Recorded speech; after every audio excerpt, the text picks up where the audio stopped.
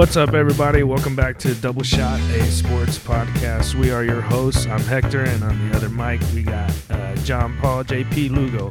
How's it going, JP? It's going pretty good. I just woke up first thing in the morning, got Daniel Jones, a.k.a. Danny Dimes, on my fantasy football team. Give it up for Danny Dimes. Did you have him, really? No, I didn't. I was going to say, dude, if you actually started him, that you are a modern marvel, and I need to pick your brain because no one actually saw him putting up those kinds of numbers. That's crazy. Yeah, no, absolutely. But yeah, no, he, I have to say, after last week where there was so much, just as a fan of the league and just a fan of seeing young players get their time in and, inspiring hope in their teams, and we'll get all into this whenever we talk more about the Giants and his performance. I just like seeing young players do well. I like seeing guys come onto the scene. Yeah, absolutely, and it feels like a whole new era is coming in. It's kind of been feeling like that for the past couple of years, but I don't think it's been stronger than it is this year. I mean, these kids are coming in; they're coming in hot, and they're taking advantage of the positions that they're put in and the situations that they're put in, and it kind of sucks. Because in Daniel Jones's situation, we're seeing a two-time Super Bowl champion kind of drift out of the picture. In Kyle Allen's situation, we're seeing maybe him pushing somebody else out. Maybe it might be too soon, but yeah, it's exciting to watch. Yeah, and so with that, let me see. Where do you want to kick off? You want to? Okay, so this episode, we're going over undefeated teams. Yeah, so we'll be talking a little bit about the undefeated teams. We're going to rank the undefeated teams. There's only 7 left. A couple of fantasy moves. Obviously, everybody's been picking up Danny Dimes is going to be the hottest commodity on the waiver wire this week. And then we'll jump into a little bit of NBA action. We'll talk about something that I'm still a little sore about, but we'll see how it plays out with Kawhi Leonard in LA and the new tampering rules in the NBA. So we got a little bit to talk about this. I think it's going to be a good episode today. Okay, all right then. Should we start off? With America's team, America's undefeated team. Yeah, absolutely. And for those of you who hate them, they still are and always will be America's team. There's a hole in the top of AT&T Stadium so God can watch his Cowboys play football on Sundays. Oh my God, that's such a corny thing. That's like a meme that my dad would come across, thinking it's so creative. That's because your dad probably is a diehard fan and he deserves the recognition. So yes, he is. His birthday is actually next month. I need to figure out a gift for him. When in doubt, always get something Cowboys related for my dad. So I need to figure that out soon. Oh yeah, dude, Cowboys Packers for sure. I have to say though, okay, so they got the win, 31-6 over the Dolphins. Sounds like a blowout. Didn't really feel like it though. It's those damn slow starts. Like, they can never get things going in the first half, really, in this game. And I just I don't really know what to take away from this game because it didn't really. This should have been like a definitive, like objectively a blowout game, and it just didn't really come across that way. They needed to really iron things out at halftime in order to pick things up. It was 10-6. Miami actually had more yardage than they did. And, a part of the score was because Miami missed a field goal and had a fumble in the red zone. I don't really know how did you feel watching this game? Yeah, it definitely, and I'll tell you what, I was a little weary about going into this game. What usually happens with the Dallas Cowboys is that we're on a hot streak and then we go into this trap game. And it's always a game against a team with a losing record who we should steamroll, and we always somehow find a way to lose or be in trouble, and we dig ourselves into a hole, and then it's hard to come back out of. I'm not going to say that we got lucky in winning that game, but we got lucky in getting the momentum back at the time that we did when Kenyon Drake made that fumble in the red zone. I think if he didn't do that and they score a touchdown, they go up by the half, it's a completely different game. But I am kind of thankful for the way it played out. I was scared in the beginning. I was like, it's happening again. Chosen Rosen is going to come out here and he's going to drop a W on us. Are you kidding me? But it was just the right amount of scare to take into the half, and then the perfect amount of comeback in the second half. I understand that we have been a second half team, and yeah, I would like to pick it up in the first half, but going down like that, being up only 4 points, I think, or 8 points, something like that, to the Dolphins at the half, I think it was a reality check that we were still able to come out of. So I'm grateful for that. And, it's a kick in the mouth, and they have to pick it up. And I think they know that now, especially going to New Orleans next week. Yeah, I mean, in the second half, they really did pick it up. Amari Cooper with 2 touchdowns. Tony Pollard came in once the game was kind of decided, had a really good game, including his own touchdown. There was a huge play to Randall Cobb that unfortunately was called back due to penalty, but still carried the momentum for them. I just wish that I could see this throughout an entire game. Like, I don't remember. I remember reading on Twitter during the game that says, "You're not a real Cowboys fan if you don't think that there's a chance that they lose this game." And I was like, yeah, that sums it up exactly. Just like, but the what if? Just like, what if Miami actually strings it together and we just suck again? Yeah.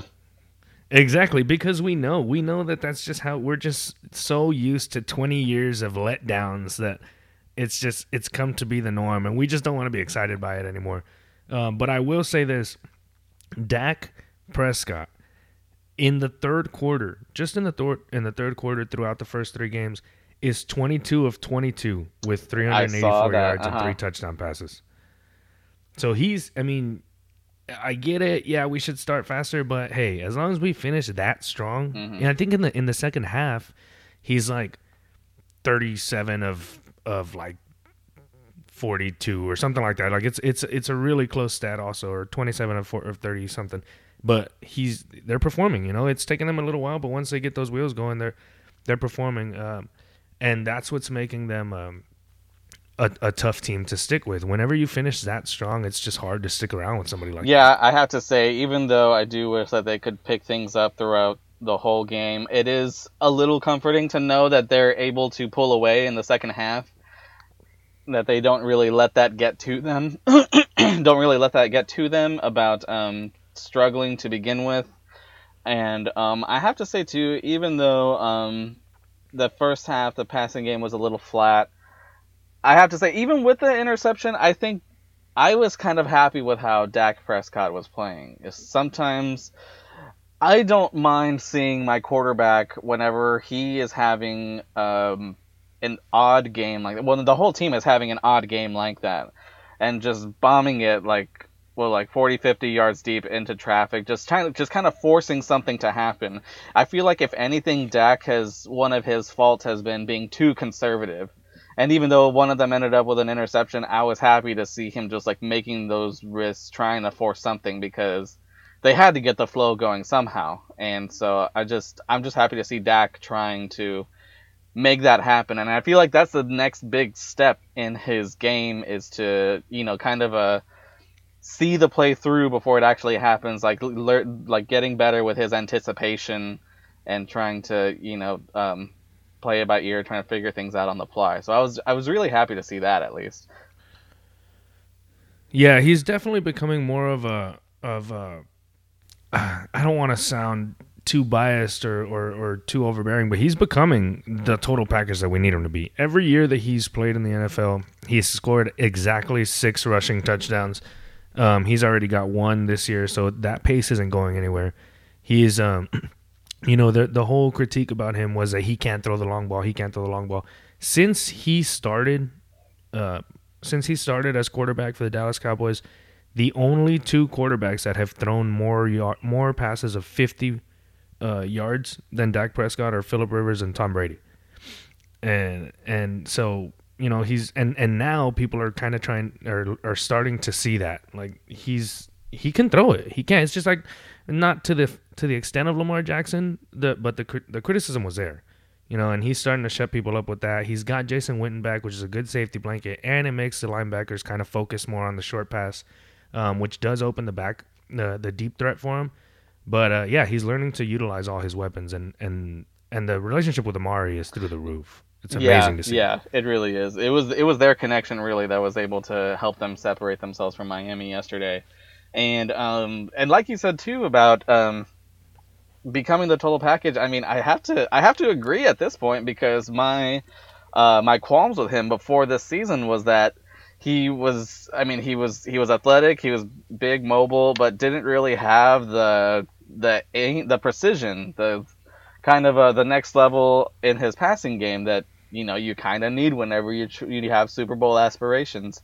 But I mean, to his credit, he's been a lot better. Like, part of it, I'm sure, is his own internal development. Part of it is just having the supporting cast around him. Part of it is Kellen Moore finally injecting some creativity in this offense that has been so predictable the past few years. Um, it's hard for me to hard for me to not sound homeristic either, because it does feel like it's all coming together for him. Yeah, absolutely. And the fact that we have, a healthy O line again doesn't hurt any. And the fact that Devin Smith seems to be filling in nicely while Michael Gallup is out. Plus, Gallup is having the breakout year that we all thought he was going to have, barring injury. But everything seems to be clicking, and I think they're taking advantage of the situations that they've been handed. But that brings me to where they fall, A, in the rankings, and B, in the eyes of the general public, because I feel like, and maybe we should, as a society of Cowboys fans, can kind of blame ourselves for this, but I feel like everybody kind of just takes, oh, this is our year, with a grain of salt. Like, it's nobody's kind of believing in these guys. And the NFL power rankings right now have them listed at number 4. They have them behind the Patriots. So it goes like this. Among the undefeated teams, the NFL has them ranked: Patriots number 1, Chiefs number 2, Rams at 3, Cowboys at 4, Packers at 5, Bills at 6, and the Niners at 7. They're all undefeated. However, my thing is, everybody's talking about how, Cowboys are overhyped. They haven't played anybody. Well, granted, the combined record of the 3 opponents that the Cowboys have beaten is 1-8. That's at number 4.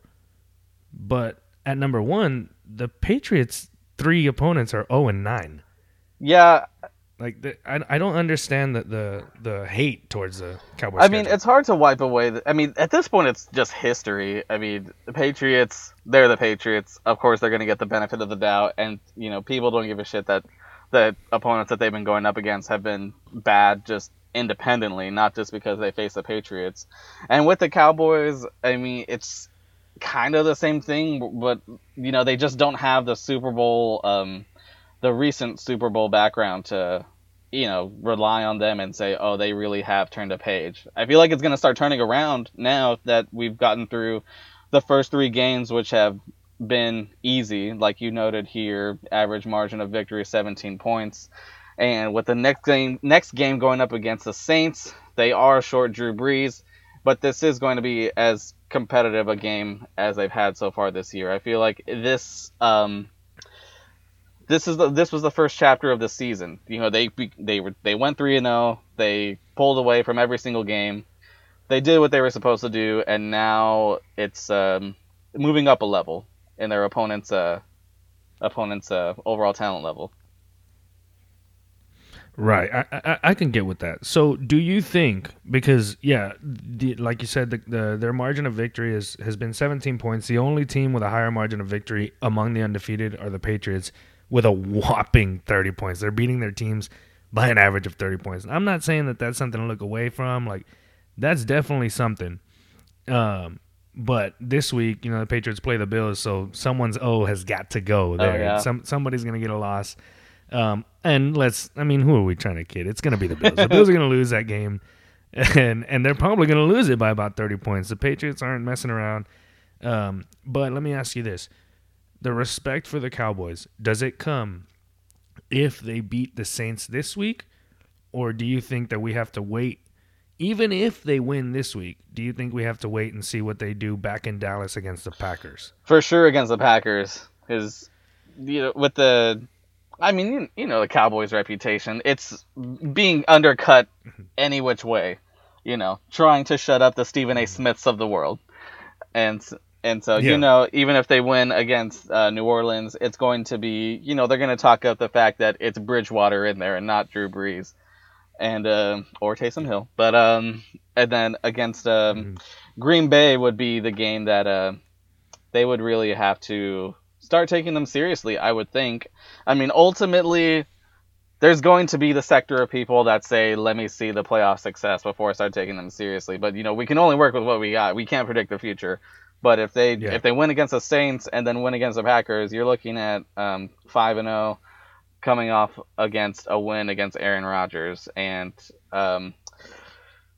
what's his name? Someone I have on my fantasy team I named I I, Marcus f- Valdez Scantling, I feel who's like doing really well. oh yeah, Mark. Yeah, the man with I three know, last names, Marquez I know. Valdez I need Scantling. to think about starting Uh, this guy from now on.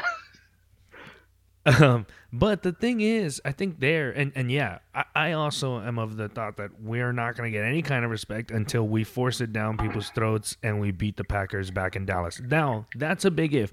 And I don't mean to overlook the Saints.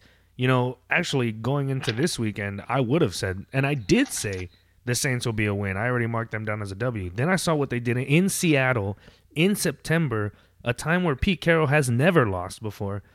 Um, they went in there and had their way with the Seattle Seahawks. So yeah, it kind of did. You know, my ears are up at attention, and I'm it's not so easy this week anymore. But we haven't really had too many struggles in New Orleans. I mean, I don't want to go on last year's success, but you know, we faced them last year. We were able to stop the run last year. That was with Mark Ingram. They're lacking hmm that now. They're down Drew Brees. I feel like Jalen Smith has Alvin Kamara's number. I'm feeling really good going into the week. But I still don't think that a W here is going to get the Cowboys any kind of super Yeah, attention. and I mean, I can't really, I can't really knock that either because how many times have we as Cowboys fans thought that this was the year and then only for it to blow up in our faces? Just like we Yeah. need to do our own like reassurance, making sure that this is the team to beat. This is the top Cowboys team of this era. People are hoping that this is the team that this is the core of this era of Cowboys history, and I feel like Mhm. this is the year to capitalize on it. And you know, we're talking about things that are not going to be solidified until the season is over and see how far they make in the playoffs. But they have a reputation of, you know, the slow starts, the, you know, blowing games that they Mhm. should win. And, you know, if they're able to Mhm. do that against this, I mean, and to their credit too, if they lose against the Saints or the Packers, to a degree, it'll be understandable. It's not like they lost to Miami or something. But those are the types of games Right. that make people think, oh, they may not be quite there yet. But if they were to win those games, it has to turn some heads. Yeah, absolutely. I agree with that. So real quick before we go back to the rankings, what do you think is a success for the Cowboys this year? Success for the Cowboys. Um, I would say making it to the NFC Championship game, and you know, making it a real making it a real game. You know, not getting if they can make it to to the conference championship and not get blown out. I feel like that's a success because this core is going to be here to stay. They should be able to maintain this core for the next few years. They just need to advance, man. They just, you know, of course I'd love a Super Bowl, of course I'd love a championship, but if they just take a step further, I'll be happy with that. We've just been so stagnant the past few years. Yeah, absolutely. I agree. And not trying to look too forward, too ahead in the future or anything like that, but we could, and if it comes true, mark my words. If it doesn't, I was just saying it as a back thought. But we could very well. It's not far fetched to say that we get the 1 or 2 seed in the NFC. Oh The way no. that things are looking right now, I know it's early, but it's not far fetched to say that we get that 1 or 2 seed. We get that first week bye, and then we're 2 games away from the conference championship. So yeah, I am of the same thought process. If we make it to the conference championship, I'm very happy with the season.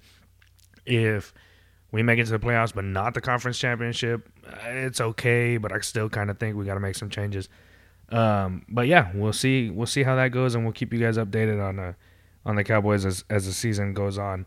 But now to the number one team, and I know I hate it. I hate it. This guy just keeps finding his way back onto the airwaves. The Patriots at number one, they cut Antonio Brown. How do you feel about what he's doing? He's re-enrolled in school now, apparently. What do you think? Well, I'm happy to talk about Antonio Brown this week. Wait. What do you think happens first? The Patriots win another Super Bowl, or Antonio Brown completes his degree in college? No, for sure, Patriots Super Bowl. That guy. What the hell is he enrolling in school for again? Like, this is just another way to be in the headlines, man. Just like, what to what end is this? What does he think that people are going to start following him in his college degree? What the hell is this about? I think he thinks that if he fires Drew Rosenhaus and goes back to college, he might be able to play college ball again. and I'm not entirely sure how that works, but if it does work like that, that's gonna be fucking insane. I think once don't you lose eligibility once you hire an agent? Well, that's what I'm saying. He would have to fire Drew Rosenhaus. I think from the first time you hire an agent, you lose it permanently. I could be wrong. Wrong, but I think. Well, that would make sense. Yeah, I guess I'm just. Nothing changes really in the long term of his life. He's still a millionaire. He still has everything he needs, and is still a piece of shit. But I'm just happy he's out of the league. I do not want to see this guy around anymore. I feel like his reputation has gone so far off that I don't think he does make a return. I mean, not only from the completely idiotic text messaging and threatening of one of the people who were accusing him of financially wronging her, and the sexual assault. What a jackass, dude. Yeah, it's just not only was that incredibly stupid, but people see, it's the NFL. They don't rule players out based off of their behavior. They rule them out based on how their behavior relates to their reputation and to their success. And so I think it's at the point now where people don't think that the headache of dealing with Antonio Brown warrants signing him.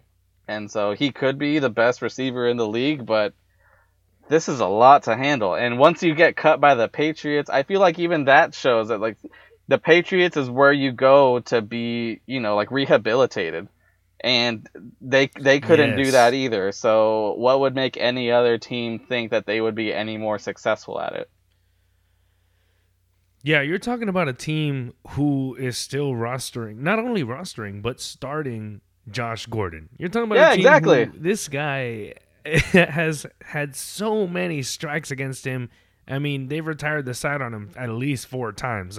But they still have him. And if you can't hang around on a team that's that lenient and that understanding, there's something wrong with you. It's not anybody else, and it's not the owners, and it's not the NFL, because he was tweeting, "Oh, I'll never play another day in the NFL." Like, nobody gives a fuck, Antonio. Like, you're gone. Like, we don't care anymore. You've tired everybody out. You've already exhausted all of your chances, and you're not giving your agent or your lawyer anything to work with when you do these stupid, idiotic acts like this, like texting and intimidating. I don't know if y'all read the text, but it wasn't a direct text to the girl. From what I understood, it was a text. It was a group text. He added the girl who was accusing him and his lawyer and one of his buddies. I think it was like a 5-person group message. And he was basically, talking crap about the girl while she was obviously reading them because she's part of it, but she's not replying because she's smart, or at least it has common sense. And he's talking about her, how they're going to go after her and all that stuff. And then he puts a picture of her and her kids in the group message. And it was just ridiculous. Like, a person like that has no business, not only in the NFL, has no business in the XFL, in the MLB, in the NBA, in the MLS, anywhere where you're gonna make more money than the common man. When you don't have common sense, you shouldn't be. Yeah. You have no place. It's absolutely. And then just the gall of this guy to go and then declare that he's not going to play in the NFL anymore, talking about how teams or owners do not honor contracts anymore. This all, like, his scandal started with him not honoring the deals of all these people that he scammed to begin with. Who is he to talk about this stuff?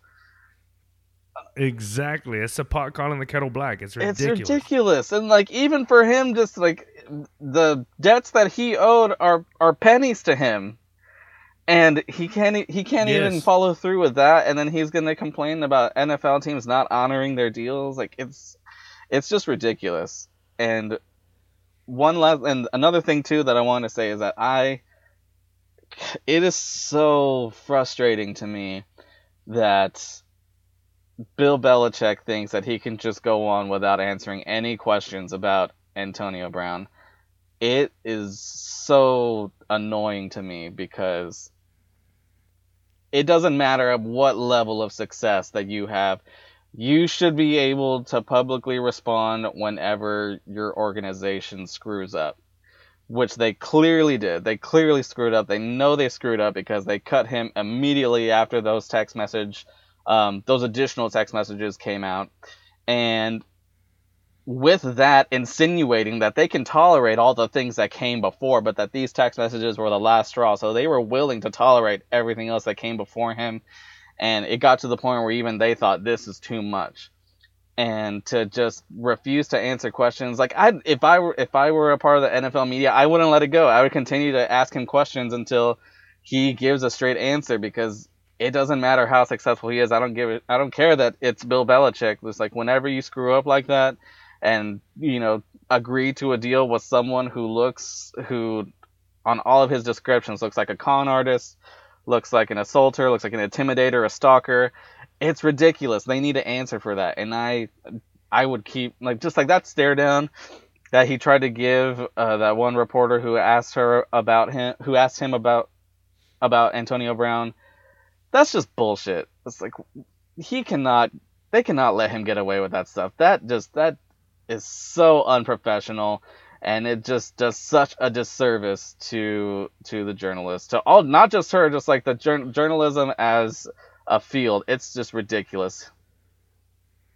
So now let me ask you this, because this comparison has been drawn throughout both of their careers, especially since they've been in the super spotlight, winning championships and stuff. Would you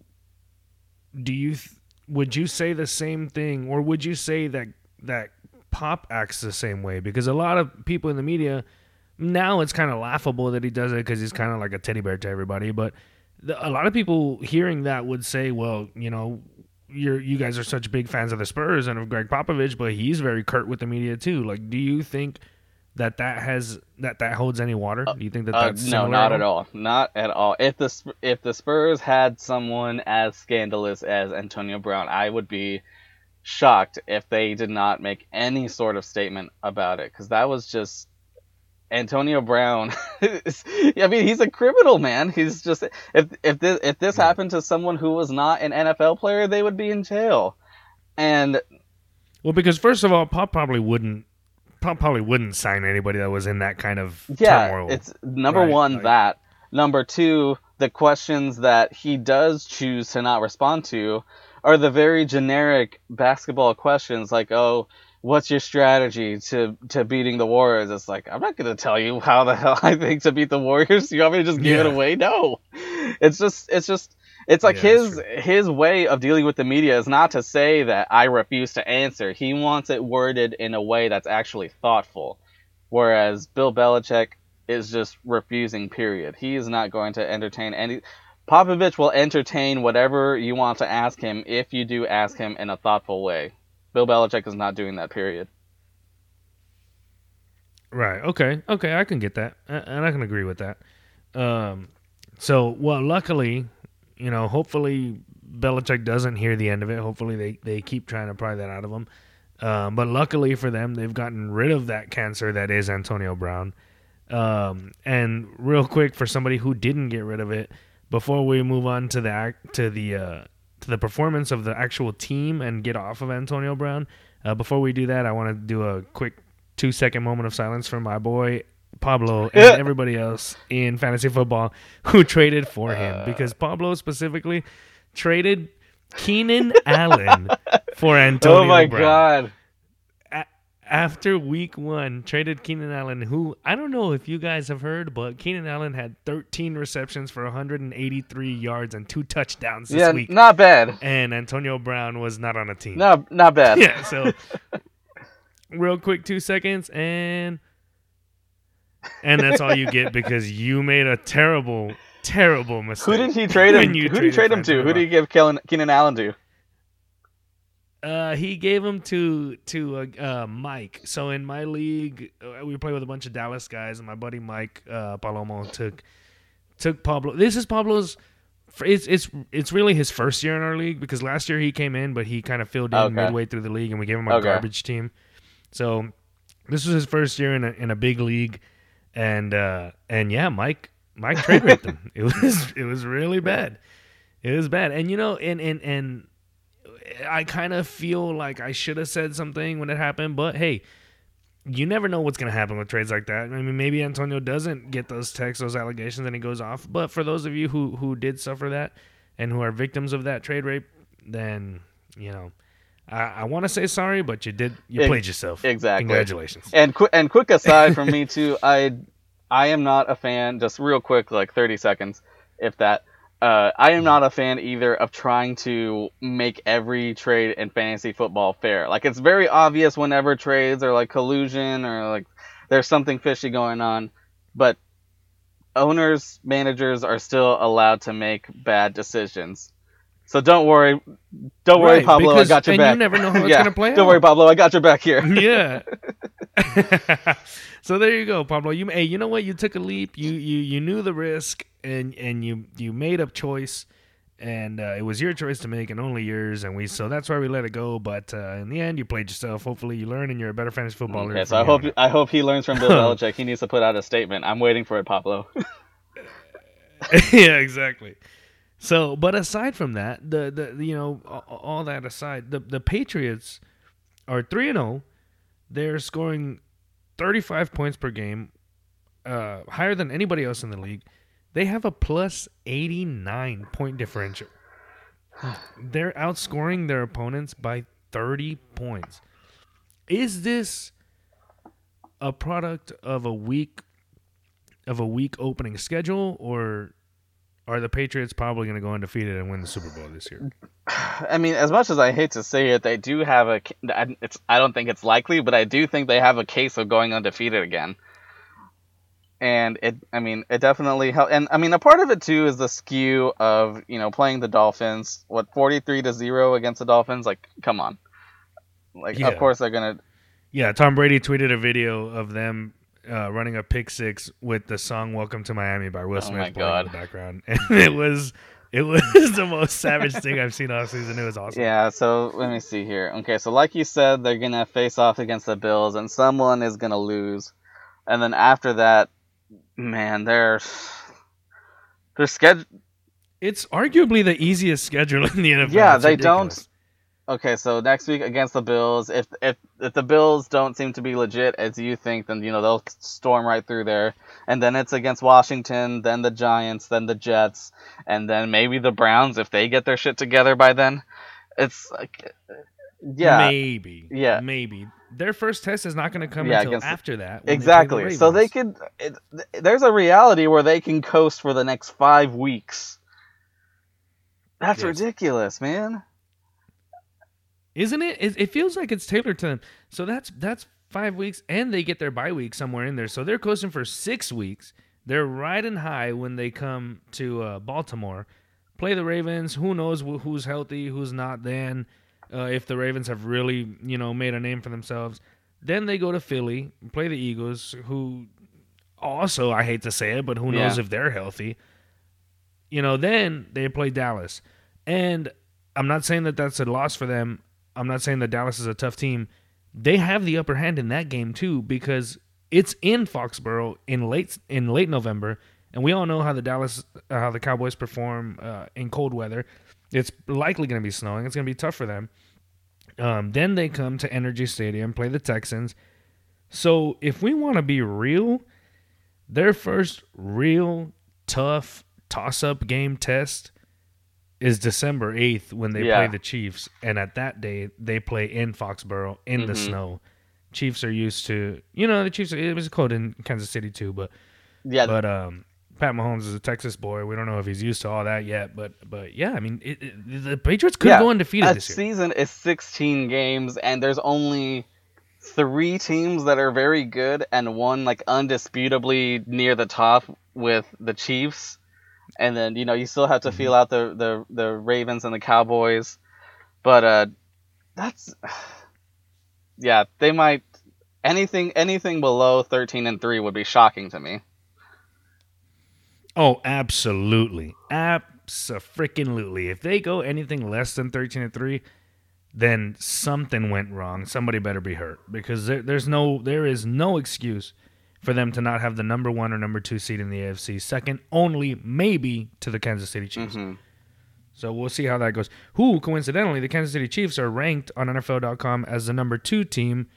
Now, I'm a big fan of Patrick Mahomes. Who again tore it up. I'm a fan of the Kansas City Chiefs, who again tore it up. Yeah, who, I'll have you know, has 1,195 passing yards. Is that good? In week 3 Is that good? That sounds good to me.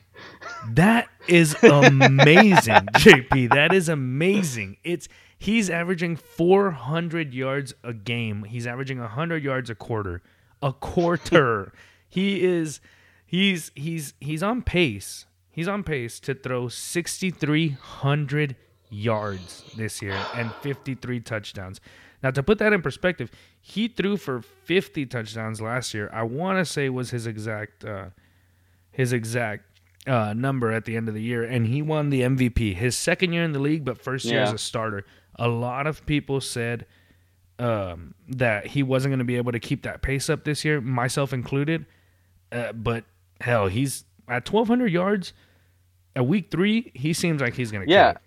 Now, real quick, the record for passing yards in a season, sorry, I don't mean to cut you off, but the record for passing yards in a season, you asked if that was good, is held by Peyton Manning when he was with the Broncos, and he threw for 5,477 yards in 2013. Patrick Mahomes is on pace to beat that by 900 yards. Oh, man. That is so bizarre. I don't know. It's hard to believe, but you know what? And I heard this on another sports show on Fox earlier today, and I don't normally agree with that person, but it's a thought that I've had in my head since the end of last year, since midway of last season. Patrick Mahomes is quite possibly to the NFL this year what Steph Curry did. That's to exactly the NBA. what I thought of whenever you were describing that to me. Like, I mean, this guy, he seems like a prodigy. He seems like the next big thing. He looks like the guy who is gonna be the face of the NFL for the next 10 years, maybe.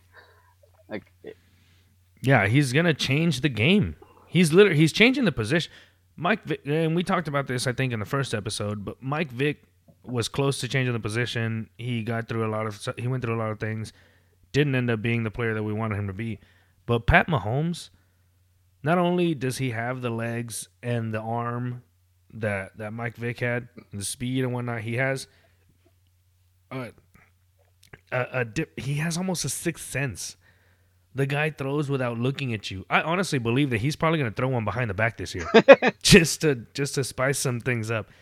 Like he the way that Steph Curry made the 3-ball the norm, the way that Steph Curry kind of got rid of big men, the way that Steph Curry just upped the pace of basketball, I feel like that's what Patrick Mahomes is doing, and doing very effectively in the NFL. Yeah, I mean, who's gonna stop him? It's crazy. It's it's one thing to say whether or not you're a believer, but you have all the evidence in front of you that shows that he is going to be a historic player, and already has been for someone of his experience level and of his youth. He already is among the best of the best to be at his level, and he doesn't look like he's slowing down anytime soon. And I mean, I think that comparison is accurate. He's like what we're entering now in the NFL era is equivalent to the Steph Curry era in the NBA, which is bizarre to think about because the whole NBA is completely different because of Steph Curry. If Patrick Mahomes carries that kind of relevance in the NFL, how can he not go down? Like, it's crazy that we're saying this about a guy in his second year of being the full-on starter, but how can you not say that he goes down as one of the most monumental players in NFL history? Yeah, he's electrifying on the field. It's amazing to watch him. I'm not the biggest, nor have I ever been the biggest Chiefs fan. Shout out to Drew Finley. I know you love the Chiefs, but it seems like it's finally happening for you guys. And hell, I mean, for all we know, he would have been in the Super Bowl last year if it wasn't for a couple of bad calls in the AFC Championship game. So we'll see where they're going now.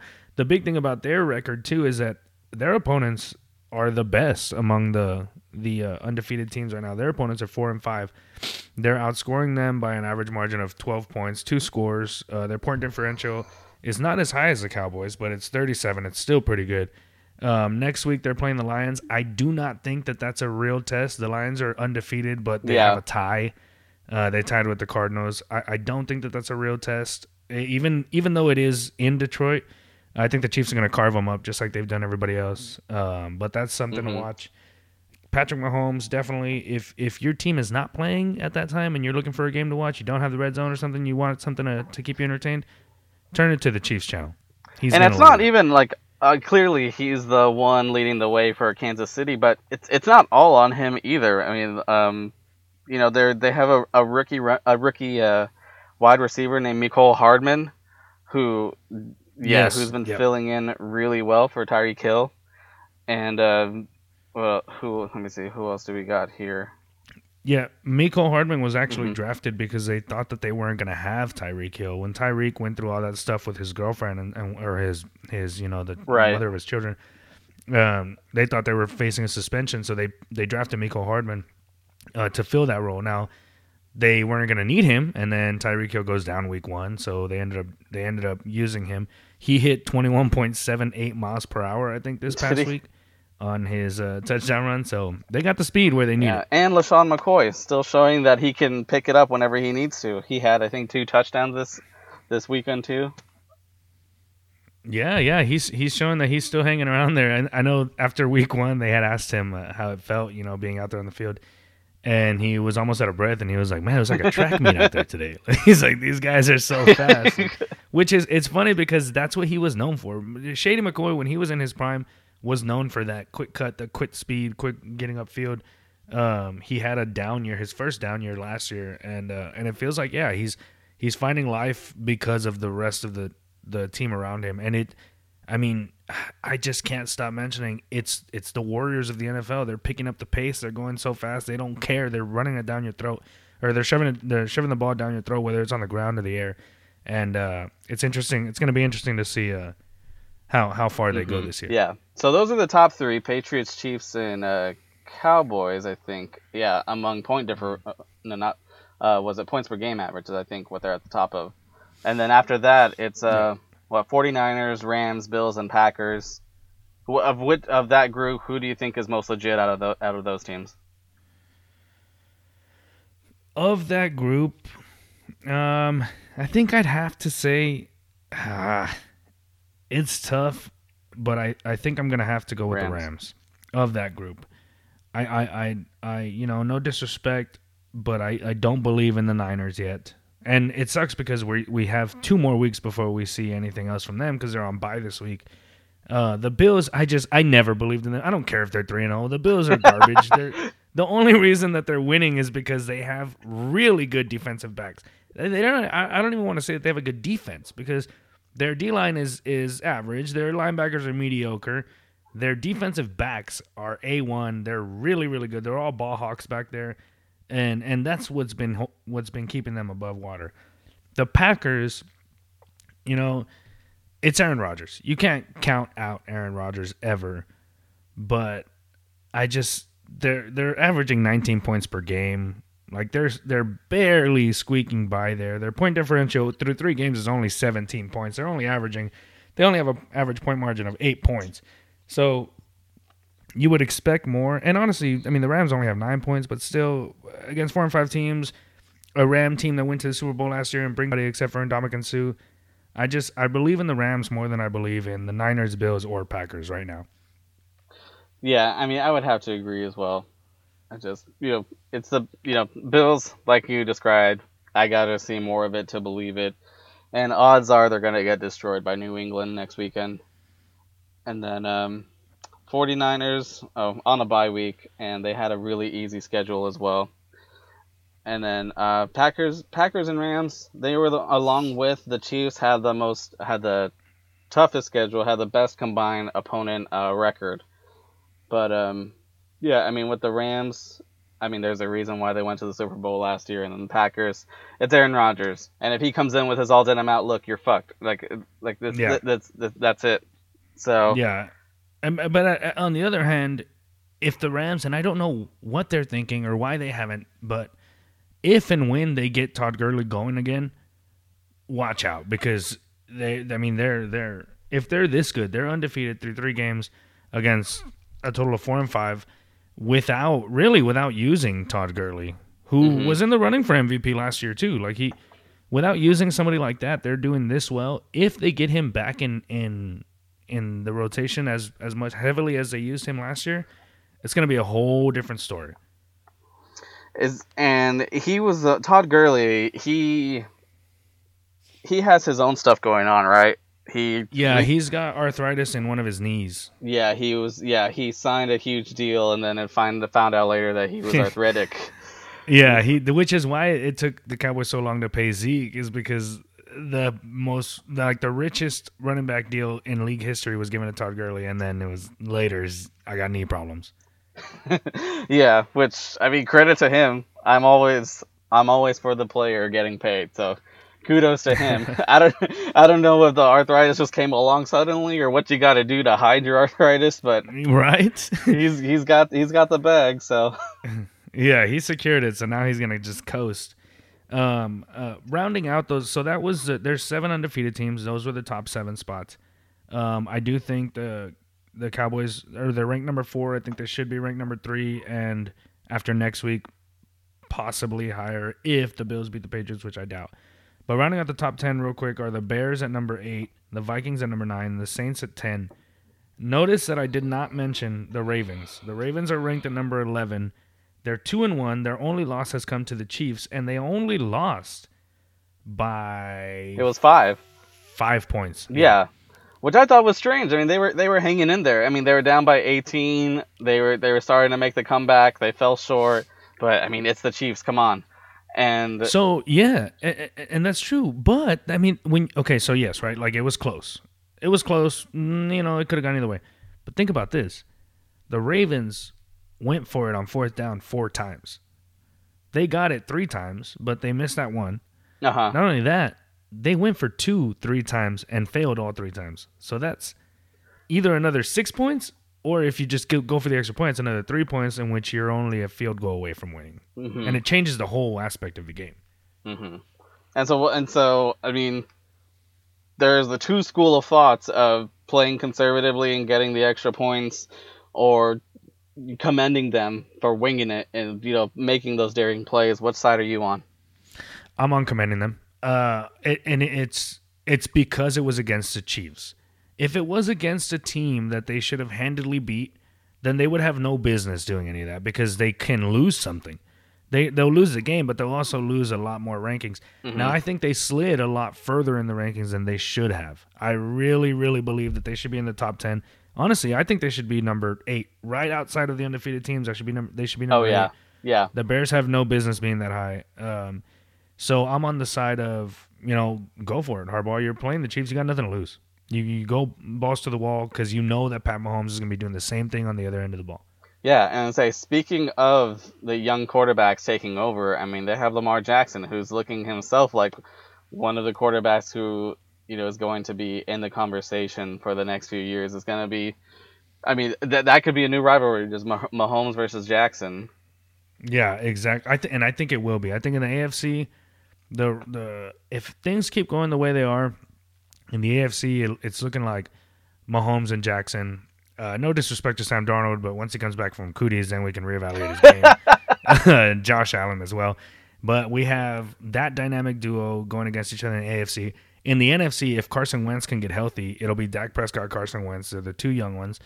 If Kyle Allen keeps going, there's a bevy of young talent coming into the league right now, and it's really, really exciting to watch. And I'm sorry for Lamar Jackson for being dropped so far, but something tells me he won't be that low on the rankings for too long.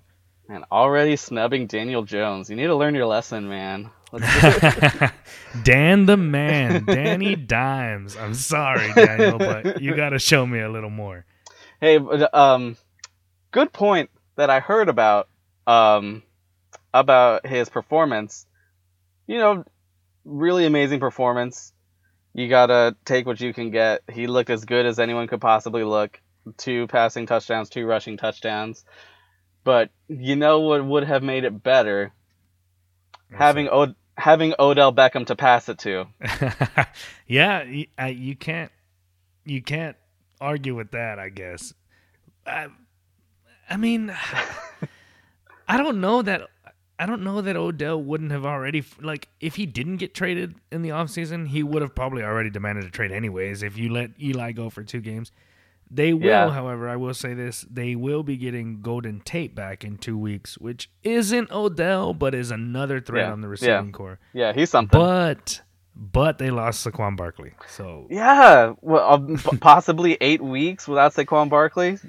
Yeah, 4 to 8 weeks. Now, when you think about it, and this is for you fantasy players out there, if you're fielding or if you're rostering Saquon Barkley right now, you really want to keep up with the news and keep up with the Giants. Even if you don't have any other Giants players, you need to watch their games, because if the Giants, Saquon said that it's 4 to 8 weeks, but he's going to come back as soon as possible. That's what he wants. But if the Giants fall into a place in the standings where they have no chance, where there's no way that they get to the playoffs, I don't see them bringing Saquon Barkley back. Yeah, I don't care if it's week 7 or 8.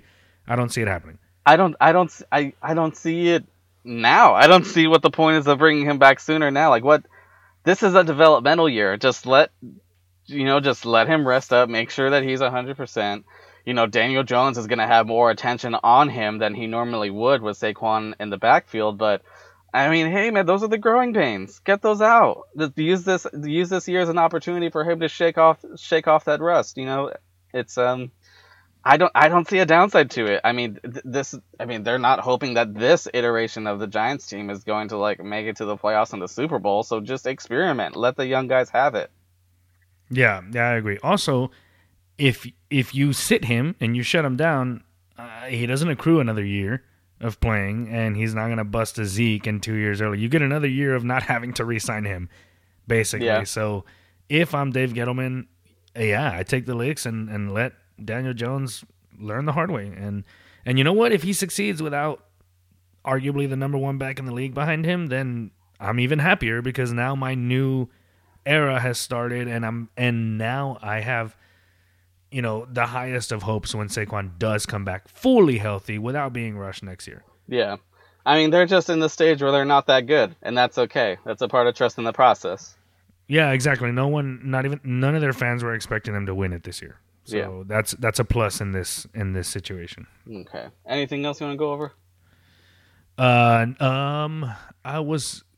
Really quickly, I do want to say this.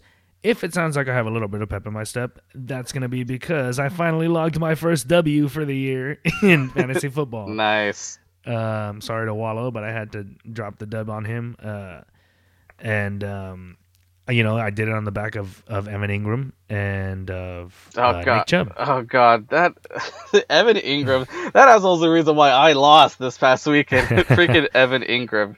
See, and that's another reason why I'm kind of happy about the Saquon. I wouldn't say I'm happy about his injury, but how I'm living with his injury is because I have Ingram. Mm-hmm. Yeah, no, a lot of my... Let me see here now. I had a lot of players who came up short, and I also made the grave mistake of sitting both, like I mentioned earlier, Marcus Valdez-Scantling and also Tony Pollard. I should have thought about I should have thought about that. Just Miami. It was Miami. I should have thought that they were gonna bench Ezekiel at some point in the 3rd or 4th and let Tony Pollard have it. I should have just gone for it.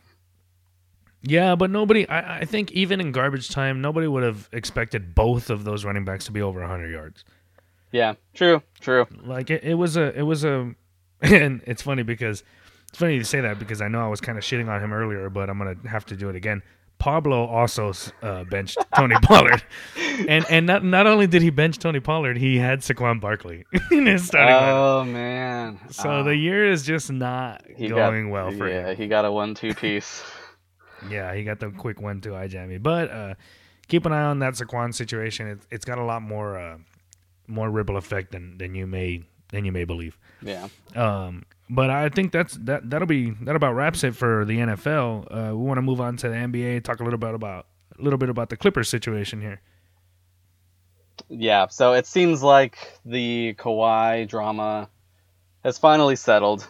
We mentioned him a little bit last week, but we thought we'd save it for this week to discuss everything that's happened over the past couple of years, and of course, us being Spurs fans, the emotional attachment we have with Kawhi's movement.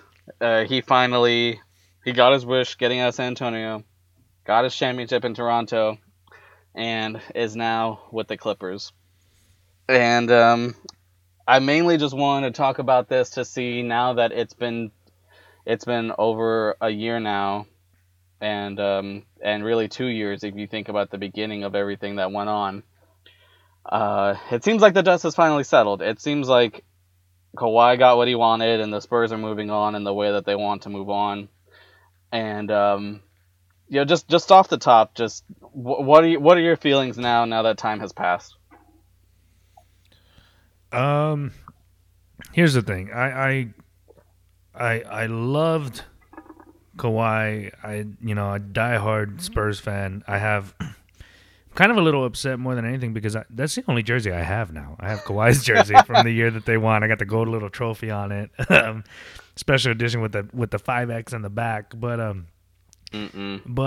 it was just the way I wasn't upset that he wanted to leave. At the beginning, and I'm just gonna give a background to this. I was just upset at the way he did it. He wasn't showing up. He didn't go to the playoff games. I don't think he came back for Pop's wife's funeral. No, I don't think so. That was the tipping point for me. That was when I was like, all right, dude, like, that's not family. That's not the way. We don't deserve that. And when I say we, like, I wasn't physically hurt that he wasn't there because it wasn't my family that was going out. But I know that meant something to Pop. And it means something when you're a part of a brotherhood like that and somebody who treats you as well as the Spurs treated him, whether he may think about it or not. I just didn't like the lack of faith in the organization. He's talking about a group of a medical staff who kept Tim Duncan, Manu Ginobili, and Tony Parker on the court for 20 years. Like they were able to keep these guys on there and have them be effective. I just didn't like the way he went about it. A. B. When he went to the Raptors, I didn't want them to win just because I didn't want him to succeed after the way he did everything. Obviously, the 1 year in my entire life that I would go for the Warriors, they're going to let me down because they hate me just as much as I hate them. But, skip 2, now he's with the Clippers. I will say this. It may be too early in his career to call it. But if he wins, if he goes to the Los Angeles Clippers and wins the championship this year, I know it's going to sound far-fetched, but he's in my GOAT talk. Oh, yeah, absolutely. Three different franchises, 2 different countries. It's both conferences. Like, come on, dude. Yeah, I don't think that's far-fetched at all. Like, I think he already is an unstoppable player. Like, honestly, to me, he seems like a better version of Kobe. And right? He's just much more like he's much more tough to play against. I mean, he's just so much more impactful on defense than I think Kobe was. Yeah, he has a 3-point shot that Kobe never really sharpened. Kobe was also a very good defender, but Kawhi is elite level, and like one of the defining figures of defense over the course of his career. And yeah, man, you say all those things and you think, man, just like, God damn it, why couldn't it work in San Antonio? Why couldn't it just happen? I mean, to me, it sounded like he didn't know how to get out. It seems like he always knew that he wanted to end up with the Clippers, but he didn't know how to go about doing it. And it seems to me like whenever he had his injury, he saw that as his opportunity to make it about that, and not that he just wanted to leave. Because you never see players who just choose to up and leave a great organization like the Spurs that you won a title for, and but he wanted to do that, and I don't remember the last time someone just did that, and he knew that if he just openly stated that he didn't want to be there, he would be villainized. I mean, he already kind of was, but I feel like he would be more so if he went about it that way. And it just seemed like he used that injury as his opportunity to get out. And But I honestly think that I would have felt better if he would have just said, thank you guys for the opportunity. I'm glad I was able to bring another ring to San Antonio, another trophy to San Antonio, but I want to go home. I want to go home. It's been my dream to play at home, and I no hard feelings, no bad vibes for San Antonio, but I want to play at home. And I feel like that would have been so much better than the way that he did things. yeah, I mean, honestly, I just think that they didn't know how to go about it. And I honestly think that they were just afraid of how they would be revered if they went about it that way. Because nobody ever puts it, there's always layers to it. Whenever players make trade demands, there's always layers to it. And no one has ever been so clear cut about wanting to leave a good franchise like that before. And I just think that they didn't know how to go about doing it, and it became messy.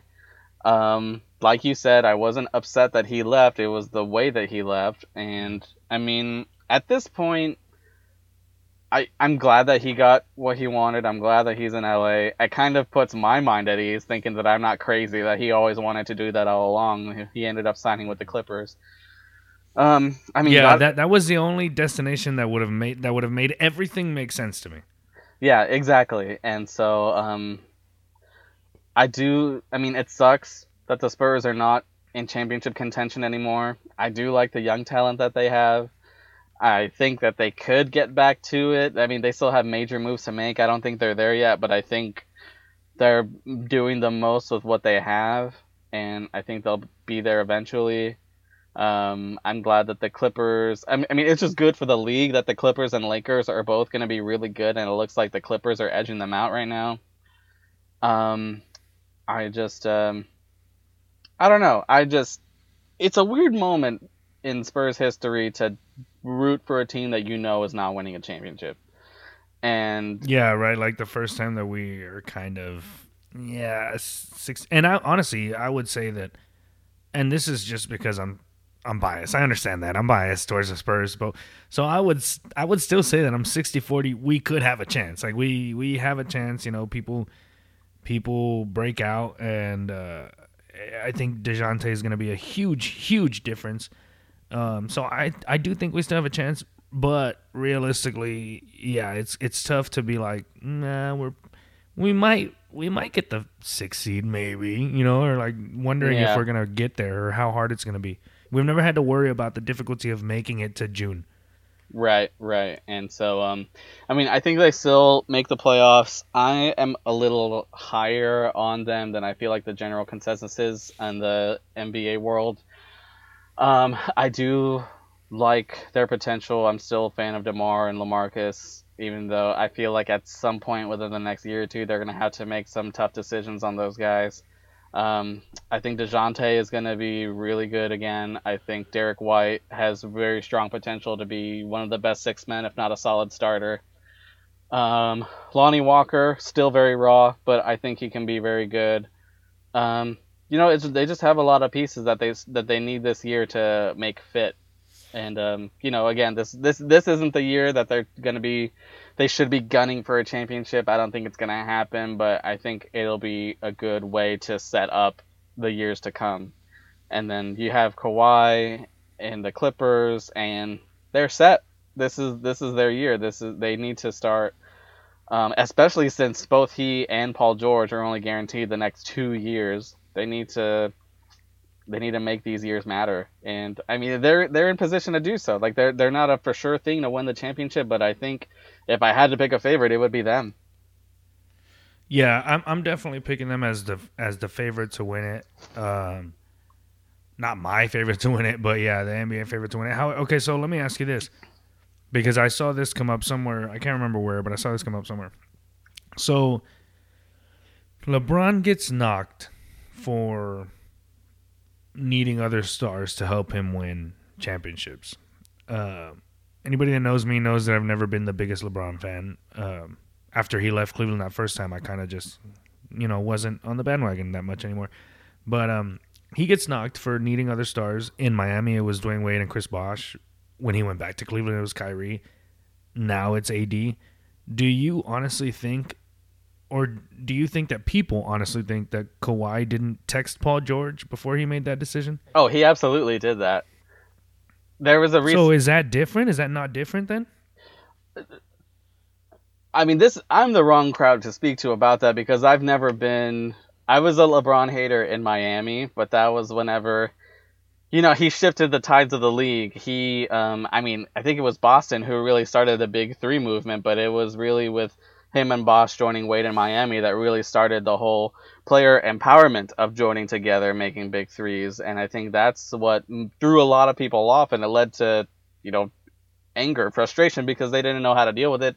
I'm one of those people that was just like, man, fuck that guy. He just up and leaves Cleveland, and they're trying to take a shortcut and win championships in Miami.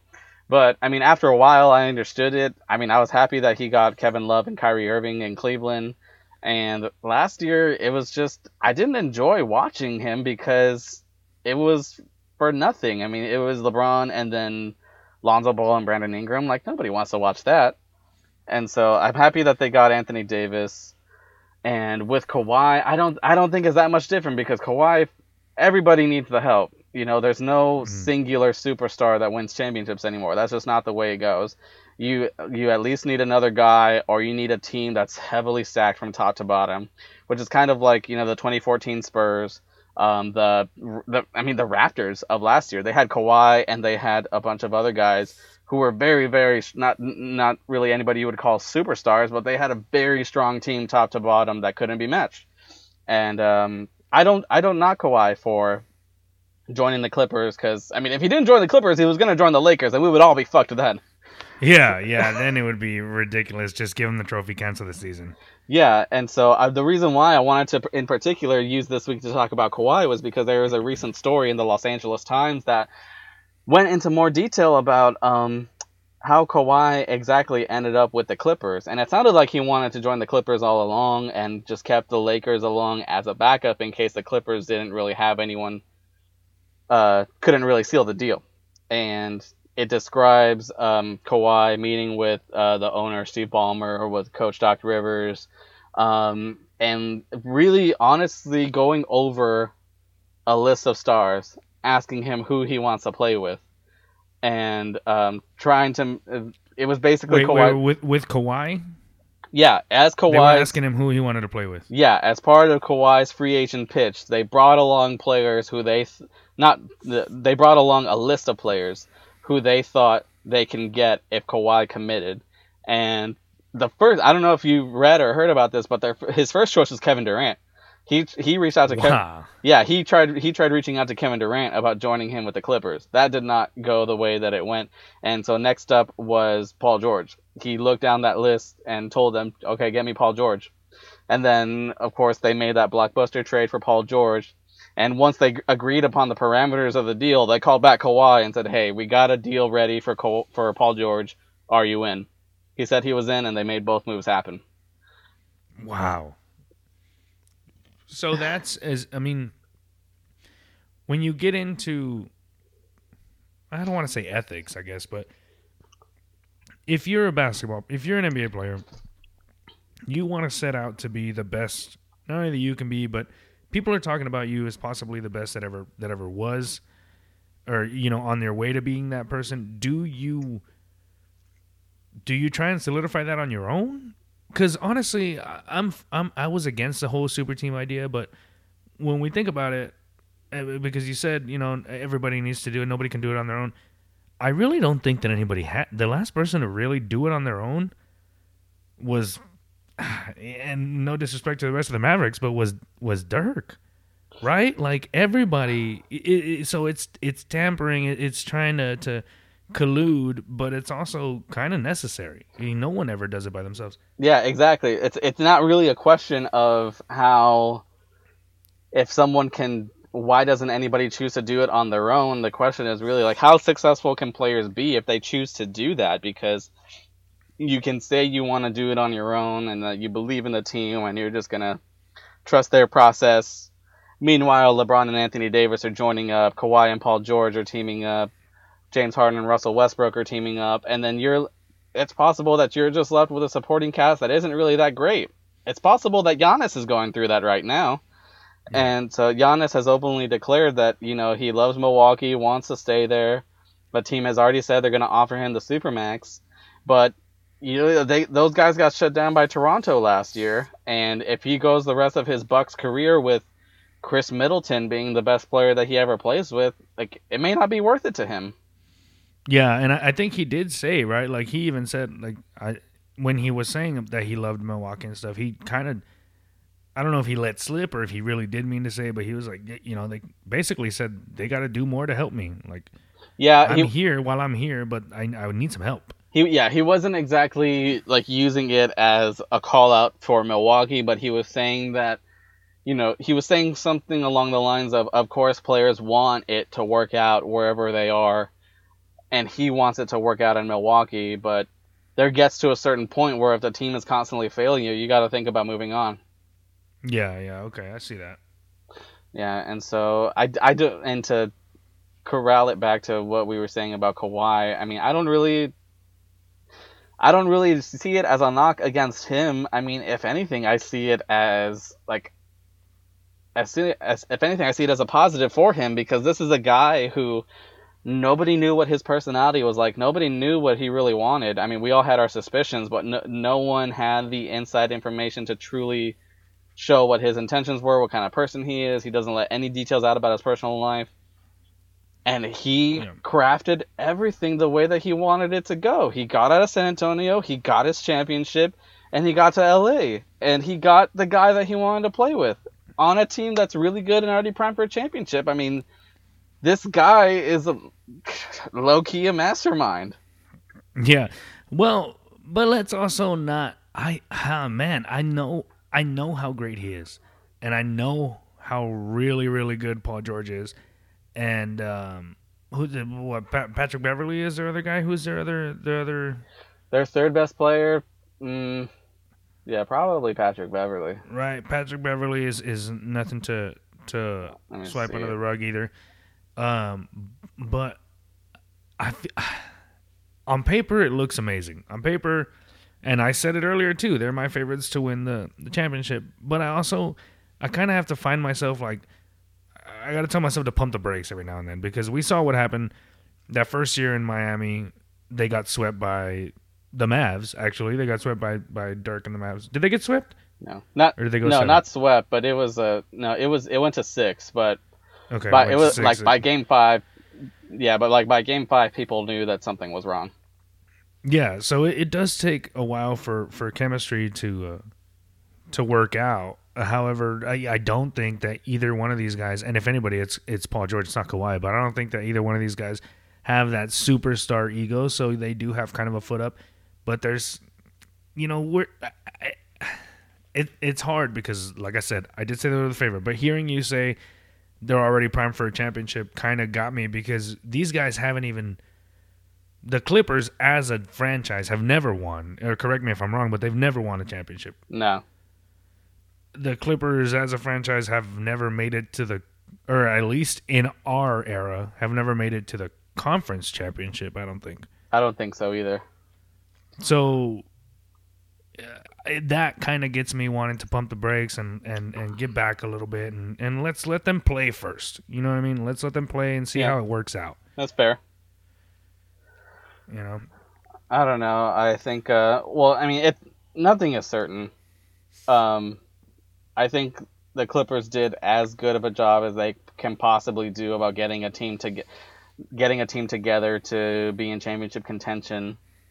And not to mention, they did an amazing job, like as good of a rebuilding job as you can possibly do. D- does it occur to you that 2 years ago they still had Blake Griffin, Chris Paul, and DeAndre Jordan? 2 years ago. That I can't believe. It feels like a lifetime ago that those guys were all on the Clippers. Yeah, and then it all fell apart.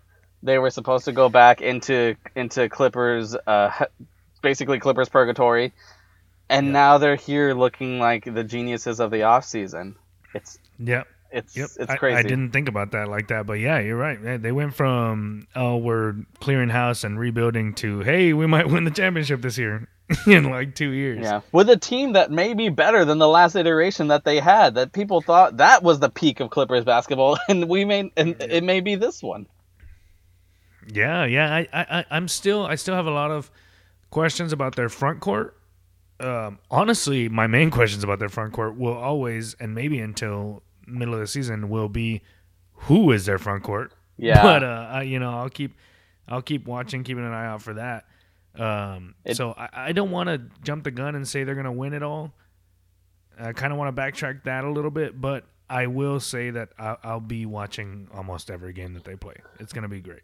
Yeah, it looks like yeah, I mean a lot of their players. I mean, the talent does drop off after Kawhi and Paul George, but I don't think the benefit that they have is that they've constructed a roster consisting of no players that are bad.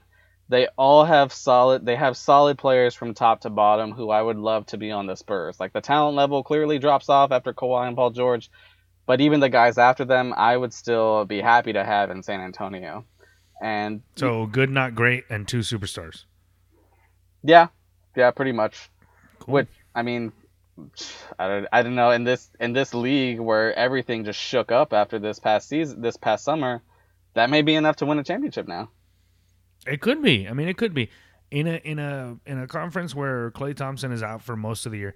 However, it did come back. It could come out in the news the other day that he might be back sooner than thought of at first. Mm-hmm. But you have that huge window where the Warriors are playing without Klay Thompson. They don't have Iguodala anymore. Draymond is not the same defender he was 3 years ago. You're playing against a young Jazz, young Nuggets, and all that stuff. Yeah, they have a really, really good path. Mm-hmm.